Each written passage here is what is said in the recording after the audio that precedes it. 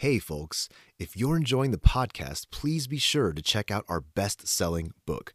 We took all of our stories and learnings, the good, the bad, and especially the ugly, and packed it into one easy read. And right now, for a limited time, you can get the Kindle version on Amazon for just 99 cents. Visit loveasabusinessstrategy.com for more info.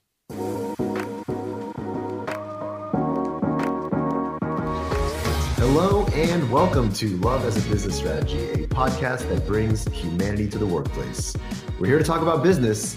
We want to tackle topics that most business leaders shy away from. So we believe that humanity and love should be at the center of every successful business. I'm your host, Jeff Ma. I'm a director at Softway, which is a business-to-employee solutions company that creates products and offers services that help build resilience and high-performance company cultures. I'm joined today by my co-host, Frank Dana. Frank, how are you doing today? I'm doing really good. It's an honor to be named a co-host. That's fantastic. It's news to me. Well, you're not a guest, so I don't know what else to call you. A guy who's just here hanging out. Our guest is super cool. Not that you're not super cool, but we got to reserve the title guest for only the super cool. And that is Mike Yates. Mike Yates has spent his career in the education space, but he has also developed unique perspectives and approaches along the way to how he views schools, teachers, education systems. And I just want to welcome you to the show, Mike. How's it going? Man, I'm doing great. Thanks for having me. I'm excited. I'm excited for the special title as guest. Yes, I'm excited about that. Yeah. Jeff, can I tell you something about Mike real quick? Go ahead. Yeah. So Mike and I were both groomsmen for my brother-in-law's wedding. Oh, fun fact. And we both received some very interesting gifts. Being the groomsmen. Mike, can you describe for us what Brett decided to get us? Which I still have. They're like up high in my closet. Me too. It's funny. I have a funny story about that. So Brett decided to get us weapons. He gave us weapons. Yeah, like an axe with our name burned into the handle. Burned, singed into the handle. Yeah. A large knife, like a really large knife, and a machete. My machete it rode around in my trunk for the longest time. Did it? Because I was moving and I put it in there. I forgot it was in there. And I got pulled over, not for speeding, but because I wasn't pulled over. I was talking to a police officer because there was ice on the road. And I was headed to work. He was like, hey, just so you know, that bridge has ice on the road. And he didn't search my car, but I thought about that at that moment. And I was like, where's my machete? It's in my trunk. Yeah. So then it was on the top of my fridge for the longest time. Oh my gosh. It was the highest place that I could keep it away from my kids. So yeah, he got us weapons, really aggressive weapons. Very aggressive. I don't even remember what the point of it was. All I know is the only weapons I have in my house were gifted to me for a wedding. Yep. No explanation as to why. There was some sort of explanation, but I don't remember what it was. All I remember is that I have sharp weaponry in my home. Yep. Mm-hmm. Anyway, just wanted to start us off there, Jeff. I wanted to start there. Yeah, I can just cancel the icebreaker I had planned for this. We're done. Mike, I think there's a lot of connection between your experience, the passion that you have in what you do and what we do here at Love as a Business Strategy. So I'm super excited to actually dive into that, learn more about you and draw those connecting lines. Yeah. But we do typically start with an icebreaker. And that question is, what did you receive at your last wedding as a groomsman? Just kidding. That's not the icebreaker question. I do have a question. I'll make Frank go first. So the guest gets some prep time. You have the same question, so you can prepare. Frank, What game show do you think you could win? Probably Supermarket Sweep. Oh yeah. Because I've got good brand recall, and I enjoy puzzles in that space and just fast thinking style things. So I'm thinking applying my knowledge, my expertise of grocery stores and brands. I've got these little mini brands bags of little brands that I just have on me at my disposal at all times. So I'm always prepared. I got this McCormick crushed pepper, so I know what that logo looks like. Wait, I got this little how do you Maxwell think House. supermarket sweep works? Just so I'm clear. I don't. Do you do the grocery shopping in your household? Sometimes I do, yeah. Sometimes, okay. Because like knowing the price of things is also part of it. Yeah, I'm pretty sure the red pepper is $15 to $20. I think I know that. All right, Mike. Same question. What game show do you think you could win? I mean, I'd be legit at Supermarket Sweep. I'd be so good. Like, I can actually tell you that the crushed red pepper from McCormick is actually $2.38 at HEB. If you go, like, I know for how many ounces? For the 4-ounce bottle. Oh my god! Yeah. Like I do all the grocery shopping because I do the cooking in my house, and so like I can tell you how much like chicken, if I'm nice at supermarket, like right now at Whole Foods, you can get the air chilled chicken breast. Look it up, $4.99, and if you have that Amazon Prime, you get that discount. So like I'm nice at Supermarket Sweep, but I also like Wheel of Fortune. There we go. Like, people don't want to see me at Wheel of Fortune. I'm so good at Wheel of Fortune. I believe it. I believe it. I changed my answer because I would not do good at Supermarket Sweep compared to Mike. Don't put me on the same episode. Yeah, it'd just be a different episode. Different episode. Yeah, two champions battling it out. I like to thank our sponsors for the day: McCormick, Whole Foods, and Amazon Prime. That's right. No joke. Side note: really good friend of mine was just this last year on the new Supermarket Sweep. Was a contestant. She was on it. I was like super impressed. It was very fun watching someone you know on TV. Yeah. But anyways, enough about that. Let's jump into this. So our guest of honor, Mike. I want to start with you. There's something that our last short discussion that you talked about that really intrigued me, and it's this alpha program that you brought up, and I'm not going to be able to do it justice. So if you could just kind of talk about yourself, but also how that led up to the alpha program and what that is. I mean, you have the stage. Take us away. Yeah, man. The story of my sort of personal and professional life is that I grew up hating school. Like, I had a visceral hatred for school. I despised it. And my mother was a teacher, so this didn't work well in my house. Like me hating school. I literally only went to school because I enjoyed playing basketball and I was on the team. And then I joined the speech and debate team. And I knew that I could miss school on Thursdays and Fridays if I signed up to go to every speech and debate tournament. Wow. So like when I was in high school, I missed a lot of school. I constantly like bucked at the system and made mockeries of things that people really thought were important. There was a guy in my high school who really wanted to be class president, and he had like done everything that good students do. And I thought it would be cool to run and beat him just because I thought it would be funny.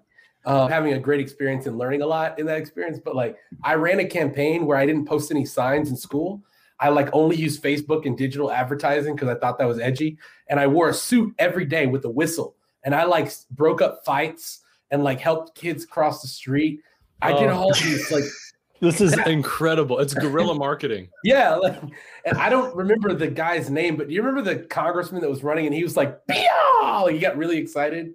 I did that. I stole that from him in my election speech. It was ridiculous. I got every single vote except for 2 of them. And like, I'm sure that guy hates me to this day. Oh my gosh. You trolled him. You trolled him his whole entire, like he had been told his whole life that he must achieve this in order to become the real like president of the United States. Yeah. And you come in, Mike's like, listen, right. None of this matters. None of this counts. Yeah. And his mom was head of the PTO. And so like, there was big time beef when we like prom planning. And so like that experience is kind of like, it's kind of how I've always viewed the school system, even as an adult. Like when I went into the traditional school system as a teacher, I heard people tell me things about how to teach. And I was like, nah, I'm not going to do that. Instead of lecturing the whole class period, I was obsessed with figuring out how I could have my students build their own learning experience. I was like hell-bent on borrowing from other professional worlds like sports and business to make school more exciting. Because the thing about school is that it never felt real to me, right? In 2007, I had an algebra teacher that looked at me and said, you have to show your work because you won't have a calculator with you at all times when you grow up. And my friend whips out his brand new AT&T iPhone. And he was like, well, what about this? And so she kicks us out of class. Instead of saying, my bad, like she kicked us out of class. So that was the way I viewed school. All of this matters because in my interview to help build this new school project that at the time was called Emergent Academy that we would later rebrand called Alpha, the first question that I was asked was, tell me about your school experience growing up. And the first words out of my mouth were, I hated school. To which the guy interviewing me was like, oh, that's perfect. Like to this day, he'll tell you, like, I hired Mike because the first thing he told me was that he hated school. And sorry, I'm having trouble hearing. Oh, it happens to me twice a day. The watch goes, things start talking to you. But just to recap, though, I feel like you skipped a step. You hated school growing up, and now we're talking. You're a teacher, right? So how did that happen? So I told you that my only reasoning for going to school was because I was on the speech team.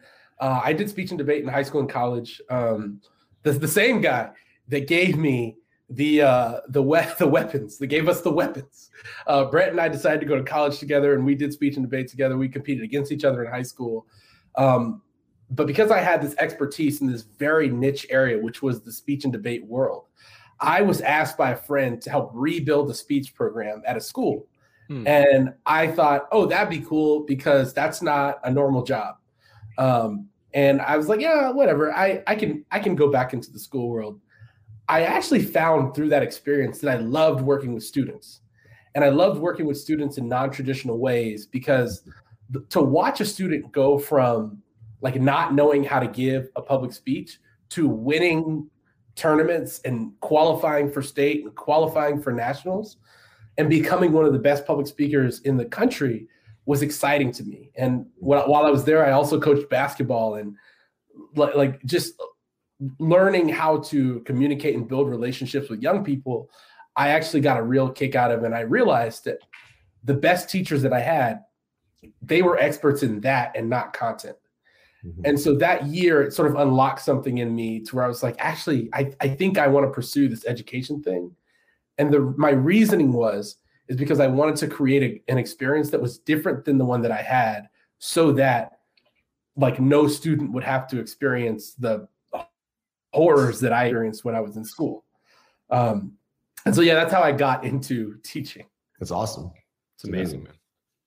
So sorry, you were talking about the Alpha. I'm sorry, I interrupted. Oh no, it's all good. Yeah, that was good. Yeah, it's great. That was a great catch. He hired me because I initially told him I hated school, and I actually came to Alpha under a similar pretense, was that they wanted to build a public speaking program, and it's very hard to find people who can do that, to find people who have enough of a track record and who are talented enough, who have the skill themselves to do that. So that was why I started. I ended up building initially like what would be the middle school program, and I helped a little bit build the high school program. And it was in that building, in that situation, where I really, really got like a keen understanding of exactly what is missing in the traditional model of school. So Alpha is an incredible school where instead of teachers standing up and lecturing, you use what's called adaptive learning software to deliver all of the academic content. So in short, adaptive learning software is like, it's the algorithm that's running on Amazon. You buy a shirt and the algorithm's like, oh, Frank likes Nike shirts. Maybe you'll also like Nike shorts, and it suggests that content to you. Imagine that with math problems. You have a 5th grade math problem. You get that correct. The algorithm says, oh, you know 5th grade math. You might know the next iteration of this problem. It can move you up and down through the content based on your performance. Those apps, we believed, were so effective that you could replace direct instruction with them, freeing up time during the day, right? It only required about 25 minutes per subject per day, which if you think about the academic subjects, it's only 2 hours. So you ask, well, what do you do with the rest of the day? Well, you teach life skills. You teach the things that everybody says, oh, I wish I had learned this in school. Financial literacy, public speaking, theater, like all the things that people love about school. You have adults create these edgy workshops where you teach you create new ways to learn those skills. So instead of just public speaking, I taught magic. Like I learned how to do magic tricks, and I hooked kids in learning to do public speaking through magic. I was like, look, we're going to put on a magic show, and you have to be better than me at magic. Wow. I've been practicing for 2 months. And so by the end, I had a student who looked at me. He's 9, and he's like, I see what you did. You think you're slick. And I was like, what? He says, this whole thing's a magic trick. You tricked me into giving a speech. And I hate speeches. Right? But this is at the end of the workshop. I'm like, sorry, damage is done, bro. Now you're an expert. Right? Now you're an expert. Sorry. Yeah. Put this on LinkedIn. And so, yeah, right. What's incredible about Alpha is that the number one, like we basically made 3 promises to parents, and these were the North Star. The number one and most important is love of school.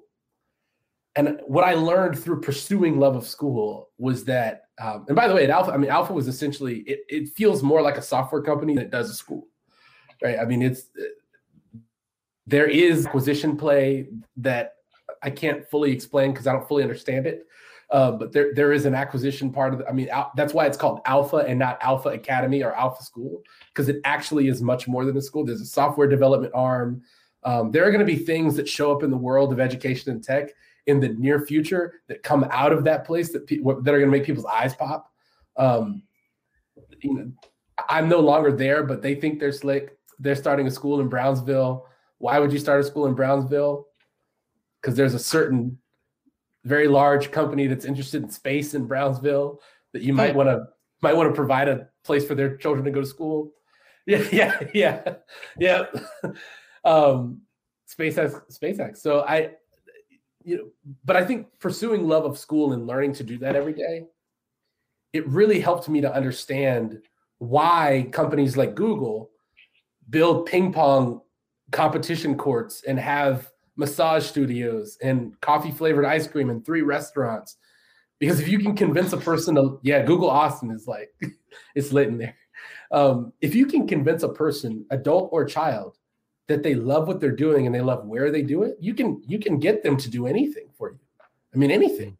So because we had an environment that students loved coming to, legitimately, you had parents that would say, the only way I can punish my kid now is saying, I'll make you stay home from school. That was the environment that we were able to create. And because of that, I learned that that's why when you guys told me about love as a business strategy, I was like, oh, game over. Absolutely. Because as a strategy for school, for business, for sports, for anything, if you can convince a person that they love what they're doing and where they're doing it, their production will be through the roof. Like their buy-in will be through the roof. The results you get will be through the roof. And we've seen that firsthand. It's unreal, man. I love it. It's the craziest thing I've ever heard. Like the concept is wild, but interestingly, for me, we homeschool our kids, right? So me too. And that was a conscious choice that we made at the beginning of our relationship, my wife and I's relationship. We talked about the school system, education system, et cetera. And they're done with their school in about 2 hours a day. Sometimes it's an hour and a half. Sometimes they wake up and they hit the books, and by 9:30 or 10 a.m., their day is freed up. And she takes them out on walks and does nature stuff. It's amazing to me, because there was one day where my kids had woken up and my daughter got really proactive this one particular day, and she had all her schoolwork done at 8:05. And the reason why I remember this is because the school bus came and picked up the kids on the street at 8:05. And you see all these other kids kind of funneling out. And she looked at me because I was walking outside, and she said, when are they going to be home? And I said, 4:30. And she asked, what do they do all day? They sit. What do they do all day? And I was like, they hate it. It's just it feels like a prison. It's essentially like a childcare type environment where it's just it's crafted in a way so that people can provide for themselves, but it's not taking into consideration the opportunities that it can afford, that time. And so what's fascinating to me, Mike, is like this complete overhaul to the education system and the structure founded on love is wild. Mm-hmm. Yeah, I mean, I think homeschool is the best. Like people used to say to us when I was at Alpha, like they're like, "Oh, you guys took the best of Montessori," and I would often say, "No, actually, what we did was we took the homeschool and we turned it into, we gave it this custodial structure, aspect, right? Yeah, like we created that for, and I think homeschool is my kids are also homeschooled, and I get excited when people say it, because now homeschooling is becoming more prevalent because everybody was forced to do it for a while. But we were also, like, the school system was caught with its pants down, so to speak, because you saw people that didn't know how to react. Because if you think about the way school is structured, it is mostly structured with adults in mind, right? Like we just talked, I'm like, why do kids go to school from 8 to 4:30? Because parents are at work. And it's really inconvenient, right? Like we've created a society where we've told everyone that both parents should be working, right? And regardless of how people feel about that, that's what happened. Both parents are now at work. And like, I don't care which parent stays home. I think a lot of people would argue that, like, if that's possible for you, or if it's possible for both of you to stay home and you can control everything that your kid learns, most people would choose that. I don't know if I say most, but a lot of people, more people than you'd expect, would probably choose that. Mm-hmm. And the reason why I know that's because they're in my DMs on Twitter and on LinkedIn. like they're asking me, like, yo, how do you do it? Homeschooling was a fight between my wife and I. I was working in the school system, and I was like, we can't homeschool our children. I am working. Yeah. So that doesn't, but my wife was right the entire time. It ended up being the best thing, because the foundation of love that comes from the home, that comes from a person who values my children more than anyone else on planet Earth. Like that's who's right. The same for your house. Like, yeah, my wife. Yeah. The people who value your children, there's nobody who would care for your child more than you will. Nobody. And so that's why homeschooling's special. It's not necessarily because of the flexibility of the curriculum. Yeah. Right. It's because, like, at the end of the day, like, people can argue about what's the best homeschool curriculum, and they do. And I always insert myself in those arguments. I'm like, it doesn't matter. Like, it will all come out in the wash. You're over here breaking the mold again. Yeah. I love it. No, but I think that's fascinating. And, like, so yeah, you're right. The foundation of love is core. Yep. And you can replicate that foundation in the business world. You can replicate that in the music industry. You can replicate that in any place. Yep. And like you said, I think, like, my takeaway from what you were talking about was, if you can create an environment where people love where they work and love what they do, they can do anything. Yeah. That to me is foundational, but it also requires the leadership to be bought into that vision. Mm-hmm. So I want to ask you a little bit about that culture that was crafted, not with the students, not with the magic trick opportunities and like the ability to kind of create that curriculum. Yeah. That there's freedom there. So I kind of guess where the culture was, but I'm wondering, from your perspective, how was the leadership and how was the culture of the way you interacted with other teachers and facilitators? What was that like at Alpha? So Alpha is an interesting experiment in that Alpha still is unlearning the worst of tech culture in terms of employees. If you can get adults to tell you the truth about their experience at Alpha, you'll see that there actually is a dichotomy. And the analogy that I give people all the time is Disney World, is that you don't know what kind of day Mickey Mouse is having underneath that suit. For a kid, it doesn't matter. Like it does not matter. And Disney World, like, when they're like, look, when this park opens, I don't care if you got broken up with, I don't care who died. Like, Disney World is like, show up and, like, bring the heat, because this is freaking Disney World. That's literally what is being said at Alpha. Like, at Alpha, they're like, look, if you need to miss work, go take care of yourself. But when you are in this building, you come when that first student walks in this building, the phrase that they used to say is "bring the dinosaurs." They're like, if you show up at Jurassic Park and the dinosaurs are not out and they're not working, and they're like bring the dinosaurs. That's amazing. I love that, man. That's great. Yeah, and so I'll be honest, it's a hard environment to work in from that perspective. Alpha is not like it's not for everybody. In terms of, and I do think that amongst the adults, there are things that need to change so that you can retain talent. But the behavior is important here, right? Like yes. The way you treat employees, team members, all that stuff is valuable. Right. And I think one of the things I used to harp on when I was at Alpha was, and still today, like right now it's really popular for people to rag on WeWork because it blew up. And I am the first to admit that I think Adam Neumann needs therapy, or he needs a hug or something. I don't know. Just a hug, just one single human embrace. Right. But I think what was so good about what WeWork created was the idea of environment, but also community. They figured out I think the We Live experiment, which was when they basically created dormitories. And I've been inside of a We Live. It literally is it's a very fancy college dorm in the middle of New York City. When they created that project, I had a friend who worked at WeWork. He was the head of their global evangelism effort. And I often talked to him about what the culture was really like, not about what the reports say or the documentaries say. Right. And the number one thing he says, he was like, the crazy thing is that people at WeWork really cared about each other.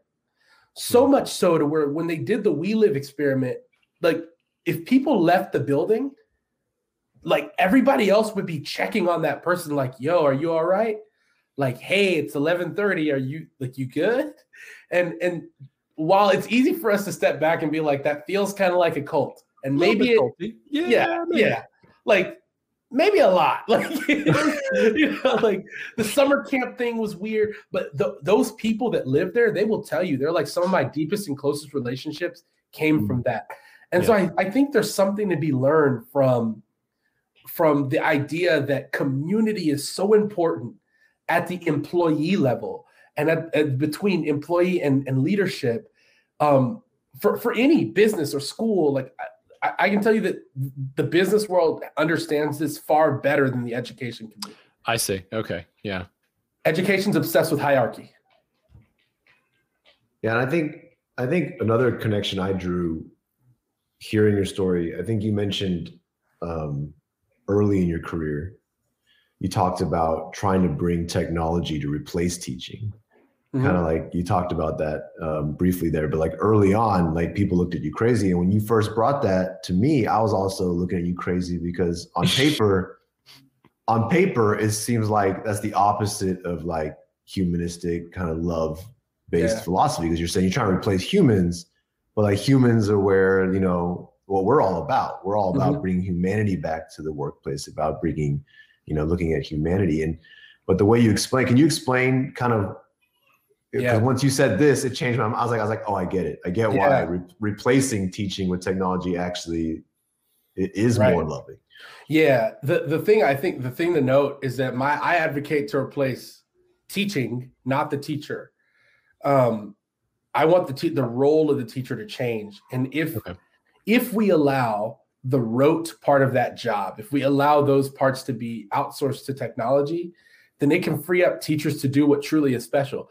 I did this poll on LinkedIn. I told people to do this test. I was like, answer these 3 questions. 1, how many of your teachers do you actually remember? You remember their name and their face.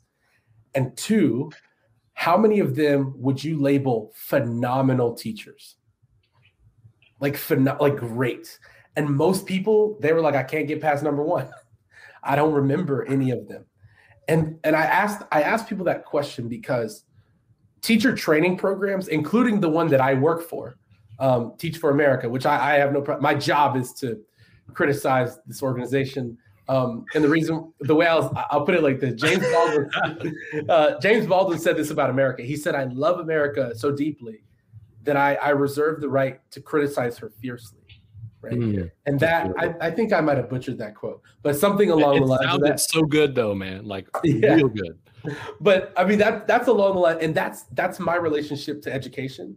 I have learned that I love this field and I love students and people so deeply that I reserve the right to criticize the education community, teachers, school leaders, superintendents.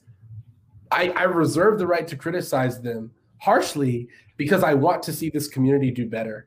And so I think if we're honest about teachers, the vast majority of teachers are average at best, because teacher training programs are all about classroom management.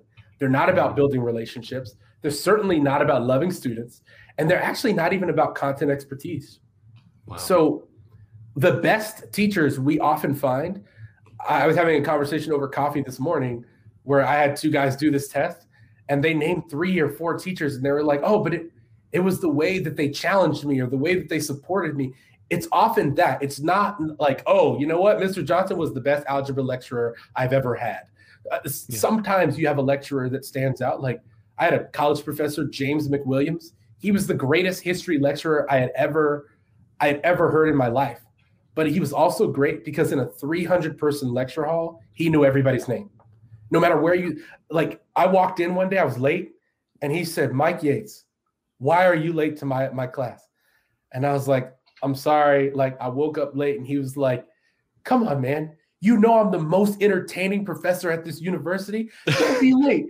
Now you got to come sit up here in the front next to me. Right? And yes. Like we're all laughing. It's all good. But like he knew how to make you feel special in that room. Wow. That's what great teaching is. It's about the relationship. And so I advocate that we remove the content and that we remove the grading and that we remove the attendant, like taking attendance, and let technology do that. Mm-hmm. Because it'll make room for teachers to do what's special. And the last thing I'll say here on this is to think about it this way.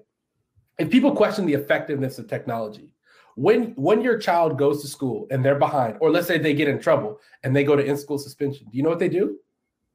They put them on adaptive learning software. They give them Khan Academy, or they give them Newsela, or they give them iExcel, or something called iStation. And that's how they remediate. That's how they catch up kids who are behind. So if you follow the logic, if I can catch up in half a year, what would happen if I stayed on the app the whole year? In theory, I would accelerate, right? So why not do what's best for you? It's amazing. This topic is really personal to me. My mom spent her entire career, she's retired now, but she spent her entire career teaching special ed in elementary school, mm-hmm. which I had a great amount of respect for. And then my sister has been an elementary school teacher for almost 2 decades. And since I've been thinking about this concept since you shared it since we last talked, which is a while back. But since then, my sister has a great amount of passion for teaching and kids. And if you talk to her, she has this huge heart, all this love in her heart for kids and seeing them grow and developing them. And, my entire life, really, from my mom and my sister, I've only heard about the barriers that they face, whether it's political, financial, rules, regulations. I don't know how much I'm supposed to be sharing, but my sister, she has a huge passion for art. She's really, really talented. She's really gifted at sharing that with kids and stuff like that. She mixes it into the way she teaches and stuff like that. But she wanted to make a career change, a lateral career change, to be an art teacher, just because that way she can, specialize in doing and the amount of hoops she's had to jump through. Yeah. Even though she'd be a phenomenal, her principal says she'd be great. Her principal's like, I wish you were the art teacher. But just for all the other reasons, she had to go pay money to get a different certification just to apply. She had to do all this other, and then when she did all that, and then finally said, okay, I've done it all. I passed. I had to study art history and all these other things. She had to memorize all these things that, who cares, to be honest? Mm-hmm. And she got there, and then when she applied, they said, oh, in this school district, you have to have a degree in art to teach art history, to teach art, to elementary school kids. Literally, she was turned, even though she would hands down be one of the best art teachers these kids would ever have. She'd pour, everything into it, and she does. She's sitting there just baffled. I'm baffled, and And it reminds me of kind of like where everything you're saying just makes so much more sense because, you know, where's the focus here? Where's the, you know, we're talking about, if we're looking at outcomes, if we're looking at what's best for kids, if we're looking at all that, I mean, none of it made sense to me. None of it added up. And it's like teachers, and I know firsthand, not firsthand, I guess secondhand, but from my family, like just how much of the actual part of their day is teaching and how much of it is like, you can call it paperwork or like regulatory things. And then how much of it is like caring for kids. Yeah. And I know you said that most teachers are average. I agree in the teaching part, but so many teachers, I mean, just in this country, you can't do it unless, you know, the amount you're being paid for, you can't do it unless you care. Yep. So the amount of like love they have for it is off the charts in a lot of cases. But the percentage of time you're able to give that love in your day-to-day is so small. It's like your passion lies in like that 10% that you can give. And the rest has to be what the book says, what the rules say, what the, you know, all that regulatory stuff. Yeah. And I know I've been talking a lot, but it connects back. I keep connecting it back to love as anything strategy. But even as a business strategy, you're talking about, you know, in the workplace, I'm often, as a leader especially, I'm often tasked with training or mentoring or teaching, essentially. And the same kind of patterns can play true. And when you have that passion for helping someone, when you have that passion for actually seeing people develop and grow, the experience is completely different from when you're just there to do it as a job. And so it resonates a lot with all the things that you say about the system itself. It's refreshing to criticize it, I think, a little bit because my son is going to start kindergarten in fall, and I'm terrified. I'm like terrified because I'm not homeschooling. My wife and I both work. And it's just one of those things where it's like, you know, is he going to get enough attention? Is he going to get, you know, enough care? Is someone going to look out for him? Is he going to be bullied? And if so, is someone going to intervene and like, you know, not protect him, but like let everyone know that what's going on in that environment, share all the important life lessons that I would if I were there. Right. Yeah. I think you make such a great point, Jeff. I'm so glad you shared that story, because that's the other part of the conversation that nobody's having. Right. It's that, like, I had this debate with somebody online where I told them, it was like, by and large, no teacher gets into this business for the wrong reason.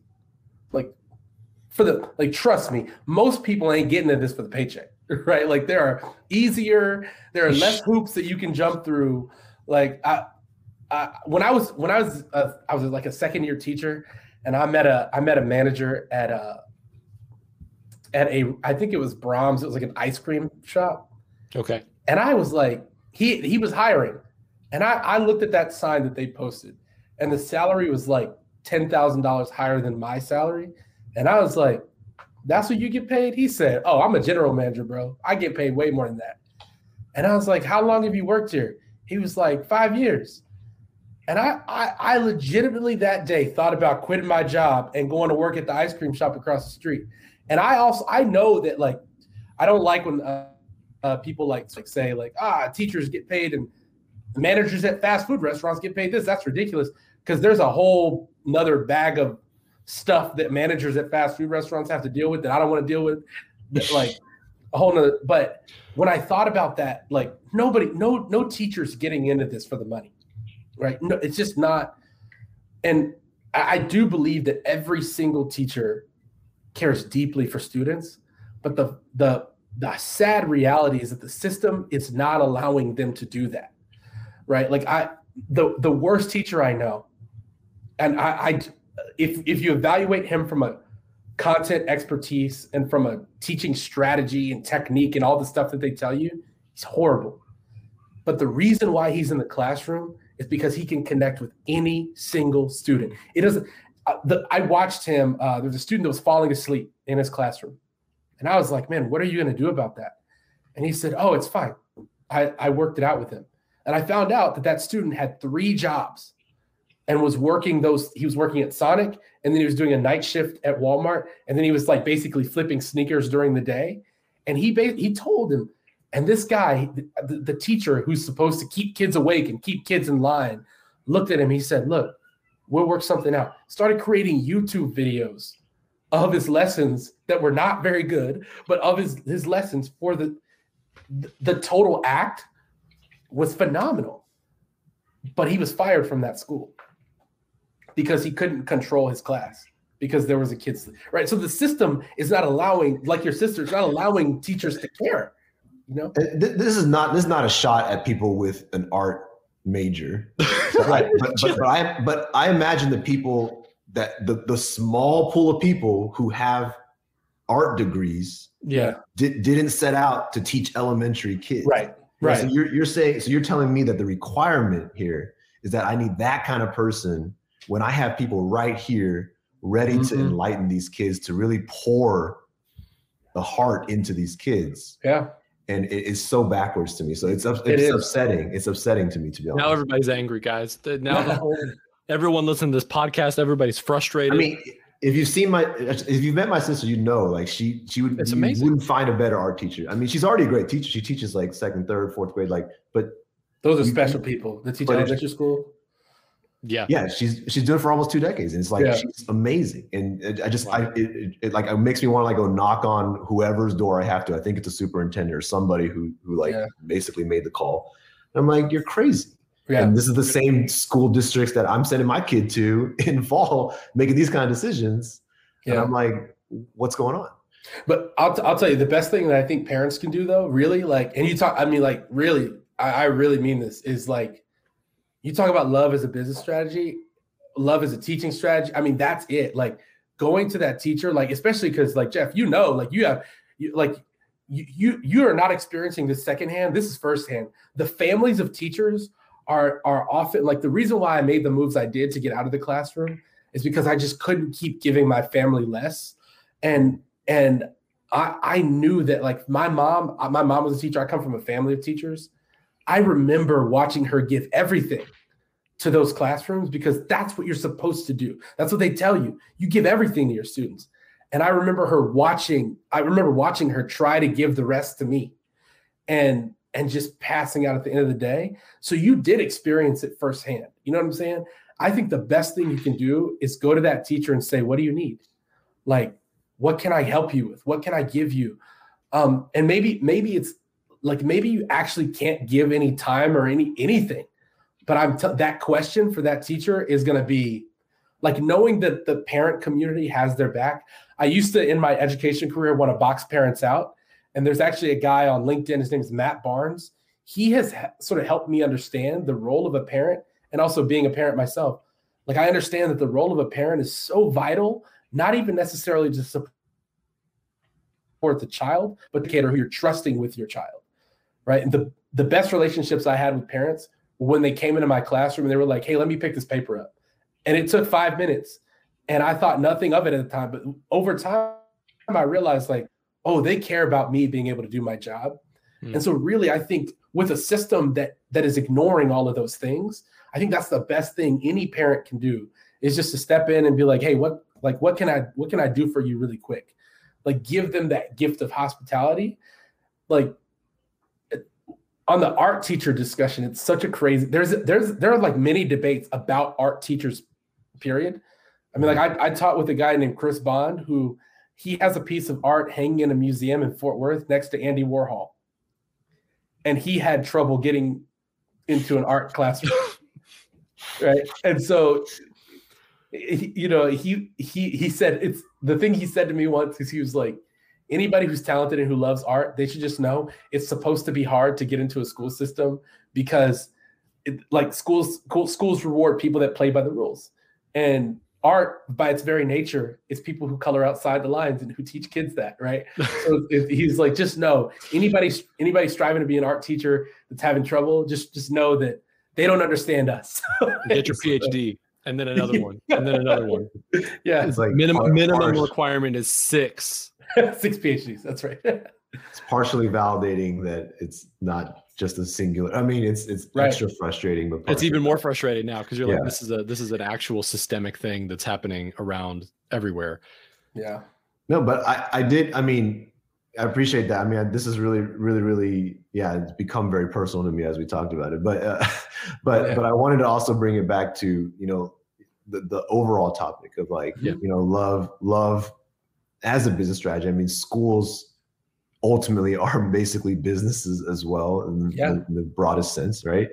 And you know, I think that we Frank and myself and the, you know, the other podcasts and authors of Love as a Business Strategy, we spend our every waking moment of our days essentially looking at the world around us and finding, like, we basically think in terms of love as a blank strategy nowadays. And I was really excited to hear kind of your thoughts around, you know, today you've already shared a lot of them around this problem statement as it exists even broadly, right? Even as outside of just kids and teachers, but like where do you think the path forward is in getting society, if you will, to more of a place of like love mattering? Yeah, I'll say up front, I am a Christian and I believe what the Bible says. And I've always told people, like, regardless of what you believe about this book or about me personally, one of the most pervasive messages in that book is that love truly is the answer to most things, right? Like, if you're having a problem with your neighbor, like, try to serve that person out of love and see what happens, right? Like, it's got all these lessons about love. Right. And there are like so many different people, philosophers, like, this message about love has been proliferated through the world for many, many centuries. And I really do, like the song, it always comes to mind for me, like, all you need is love. And so many people are like, that's like idealist, but it's actually true. When you break down human interaction in any sort of part of society, one of the people who I love listening to and talking to is somebody named Irshad Manji, and she runs a program called Moral Courage. And Moral Courage it's about doing the right thing in the face of adversity. And she has a lot of content recently about this culture of calling people out rather than calling people in. Like, we understand that racism and sexism and all the isms exist, but it doesn't do anyone any good to look at them and say, you know what, you're just a racist. Because if you stop there, like, all you've done is label somebody. The best thing to do is call people in, which, as Irshad puts it, is the ultimate act of love. To call someone in who does not believe what you believe, or who believes something the complete opposite of you. And people will call you crazy. They will say that you are wrong. But at the end of the day, if human beings care for other human beings, which is an act of love, then like we truly will be okay, right? Like if we just decided to take care of each other, and if we just decided that like the person next to you is as important as yourself, like if we just decided that those things were true, then in society, in business, in school, in sports, in music, like, we would be okay.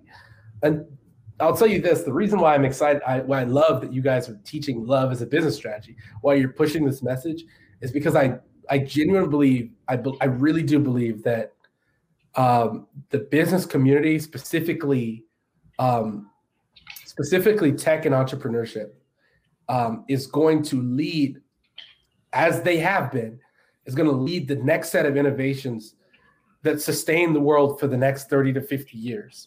And my message to the education community is, like, pay attention to Mark Zuckerberg, and pay attention to Elon Musk, and pay attention to the entrepreneur down the road who you don't know, because those strategies are going to be the ones that we need to start borrowing from. I believe that to my core. If you look at the NBA, the most, like, the highest paid NBA players are all doing what? Getting into business. People are going to call me crazy, but you heard it here first. Do it. School is going to become a business. Jeff Bezos stepped down from Amazon. Do you know what he did right after that? He opened Jeff Bezos Academy. Elon Musk is in the school business. The guys who built his school Ad Astra, they have a school called Synthesis School. There is going to become a business of school that hovers around the public sector. And when those models figure out how to become financially accessible to other people, it is like the public school system must figure out a way to survive. And the only way is to borrow from them. And all of these founders are saying the same thing about kids. Start with love of school, right? Like start with understanding the human-centered design. And so I really think love as a business strategy is so important because it's applicable so many different places. I'm going to shout out. There's a school founder in Atlanta, Georgia. Her name is Michaela Streeter. Everyone needs to know Michaela because she is going to be the next big thing in education. She founded a school called Life School. It is a high school where you can customize your learning experience. It's a brick and mortar school. And when she had families that came to her and said, hey, we also have a preschool age child. Like, can you build something? She just built it.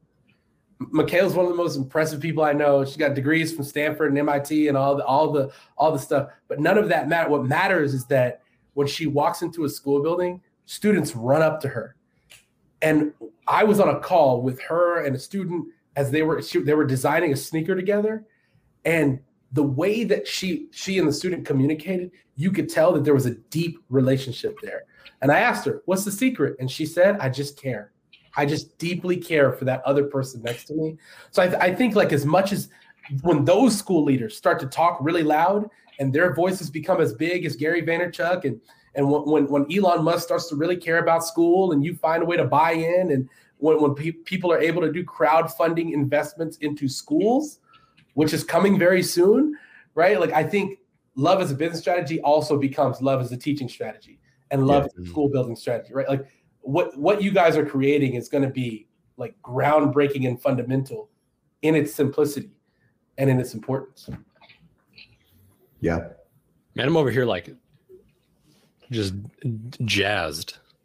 Like this is crazy stuff, man. It's amazing to hear how, I mean, number one, you're on the bleeding edge, not even the cutting edge. Like there is clearly blood has been drawn here. You are on the bleeding edge. And it's very interesting to see this perspective as to what you're doing now. Now you're with Teach for America, right? That's what you're doing today. Yep. And so my last thought here, my last question is really, what does your current role look like and how does that factor into what your vision and values and purpose and mission are?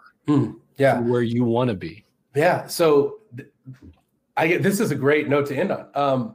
I'm in a part of Teach for America called the Reinvention Lab. And my story with Teach for America is that 7 years ago, I applied. And these same ideas that I'm talking about on this podcast, I was talking about in my interview. Okay. And my interviewer in San Antonio, I will never forget this. She stopped me and said, there is a place for you in education, I think, but it is not here. I think. Yeah. She said, it's not here. They sent me packing, and now I've been hired for the same reason that they rejected me for 7 years ago. And as a matter of fact, there is somebody on Teach for America's executive management team who was the executive director of that region that I interviewed. And she does not know the story. I have not talked to her about it yet, but I will one day. The reason why I joined... Just send her this podcast. Right. It's unreal, man. The reason why I joined the Reinvention Lab is because the same sort of thing, the James Baldwin quote, right? Like that the lab was started by a group of people who love what Teach for America is and does, but recognize the real hurt and pain that the organization has caused communities and has caused individual people. And Teach for America, it is well documented online. Teach for America has caused lots of pain and has made lots of mistakes as an organization. Teach for America has also done a lot of real good. And there's lots of things that I can debate people about that I don't. But I came into the organization with no love for Teach for America because the environment that I was introduced to And the way that the lab functions is one where like I say, like love or care is very much so a strategy of the lab, listening to people, giving them credit for the work that they do, making sure that people are seen and heard. And some of that feels very slow sometimes. It's not like the tech world where like your speed is more important than all of that. It's a different community than Alpha, very different. And that's why I joined, because out of a love for the organization, we're going to ask the hard questions and say the tough things. And basically the way that we work, and here's what we do. We have a community. We have a network of more than 2,000 education organizations and social entrepreneurs. These are all people who are working to make the future of learning happen. It might be ed tech. It might be a school like the one I mentioned earlier, the Life School. There's a school, amazing founders. There's one that I can think of called B360. Brittany Young is an amazing founder who's in Baltimore, who's building a STEM program where she teaches STEM through dirt bikes. In Baltimore, that means a lot more than it does to people in tech. In Baltimore, it's illegal to have a dirt bike on the street. And so many young black teenagers are in the dirt bike culture, and police are basically arresting them and brutalizing them in harsh ways for something that really like doesn't make a lot of sense at all. It's like the old like joke that people make, like there's still a law in Texas that you can't like eat fish in a bathtub on Wednesday. Like it feels like that, like one of those ridiculous laws. Well, she's combating this by saying like, you know what, we're teaching them STEM through these dirt bikes. And so our goal is basically to say, okay, Brittany, we want to make sure that you can do this for as long as possible. So without centering the lab, without putting our name on it, we want to help fund you. We want to put you in front of people. We want to use the institutional weight of Teach for America. I can get to most people that I could have never dreamed of getting to before because I have a Teach for America email address. And we want to be able to use that institutional power and positioning to make Brittany famous and to make the Life School famous and to to help these innovators continue to innovate so that we can realize a radically different future of learning. Wow. One of the projects that we just did that I'm really proud of is I'm a sneakerhead. I'm obsessed with sneakers. And I'm obsessed with sneaker brands that tell stories. There's a sneaker brand called 99 Products that the founder is the guy who created the Yeezy Project. So he created the most hyped sneaker ever for Kanye West. And still, maintains value on the resale market. He worked for Everlane and for Koyo and Nike and Cole Haan. This guy is a true innovator in the sneaker world. Well, I tweeted at him one day and was like, let's talk about what's possible. And he said, all right, let's do it. So we created a competition and a design sprint where we invited organizations from our network in order to get the word out about their organization. They designed a sneaker that embodied the future of learning. We had a contest and somebody has won. We're not telling anyone who's won, but somebody has won, and we're going to drop these sneakers. We're going to actually produce these sneakers and tell the story about the future of learning. And that's just an example of like how we're trying to put these organizations on like out in front so people can see what they're doing, and also do things that nobody's ever thought of that we think are cool and energizing for us as well. That's amazing. Thank you. I love it. Well, I mean, we're running short on time. I got more, but Mike, is there anything you want to share or plug or, get out there before we go? No. Well, I mean, yes, I guess, yes. But the thing I'll say is I have a partnership in mind for a product that you guys are building that I would like to share with our network, and I want to work with you guys. So we'll figure that out. We'll talk about that later. All right. I know. I too have a podcast. It's called Schoolish, and it is I want to have conversations that nobody's having about education, similar to these. And this has made me think that I should actually have an episode that breaks down this dilemma in the art world of education. There's a debate between art teachers and teaching artists, and we should talk about why it's so hard and why it shouldn't be. But yeah, I mean, on that podcast, I have conversations like about really uncomfortable things, like how Black students are steered away from HBCUs because they're seen as not prestigious enough, when in actuality, they may be the best place for that student. Or, college is not the only path to success. All of these things. And then the last thing that I'll plug is our sneakers are dropping in October. And so you can go to 99products.com or sneakers.reinventionlab.com to learn more. That's awesome. That's awesome. And of course, at Love is a Business Strategy here, we're posting new episodes every Tuesday. And if you enjoyed this or you have other topics you want to talk about, you want to give feedback, we'd love it.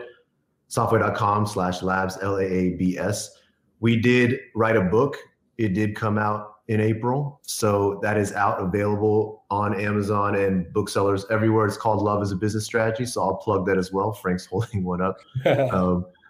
But yeah, if you like the podcast, if you like the book, please check us out. You can also visit loveasabusinessstrategy.com to check out all of that. And we appreciate your support. Appreciate you sharing this. And Mike, especially appreciate you joining us today. We had an amazing conversation. Hopefully we can have follow-ups and collaborations from here. It was awesome. Thank you so much. Thank you for having me. You guys are great hosts. It's always good to have a good host. So much fun. All right. And Frank, we'll catch you on the next episode probably, right? I hope so. Co-host, because you're co-host officially. All right. Signing off. Bye, guys. See you guys next week. Bye.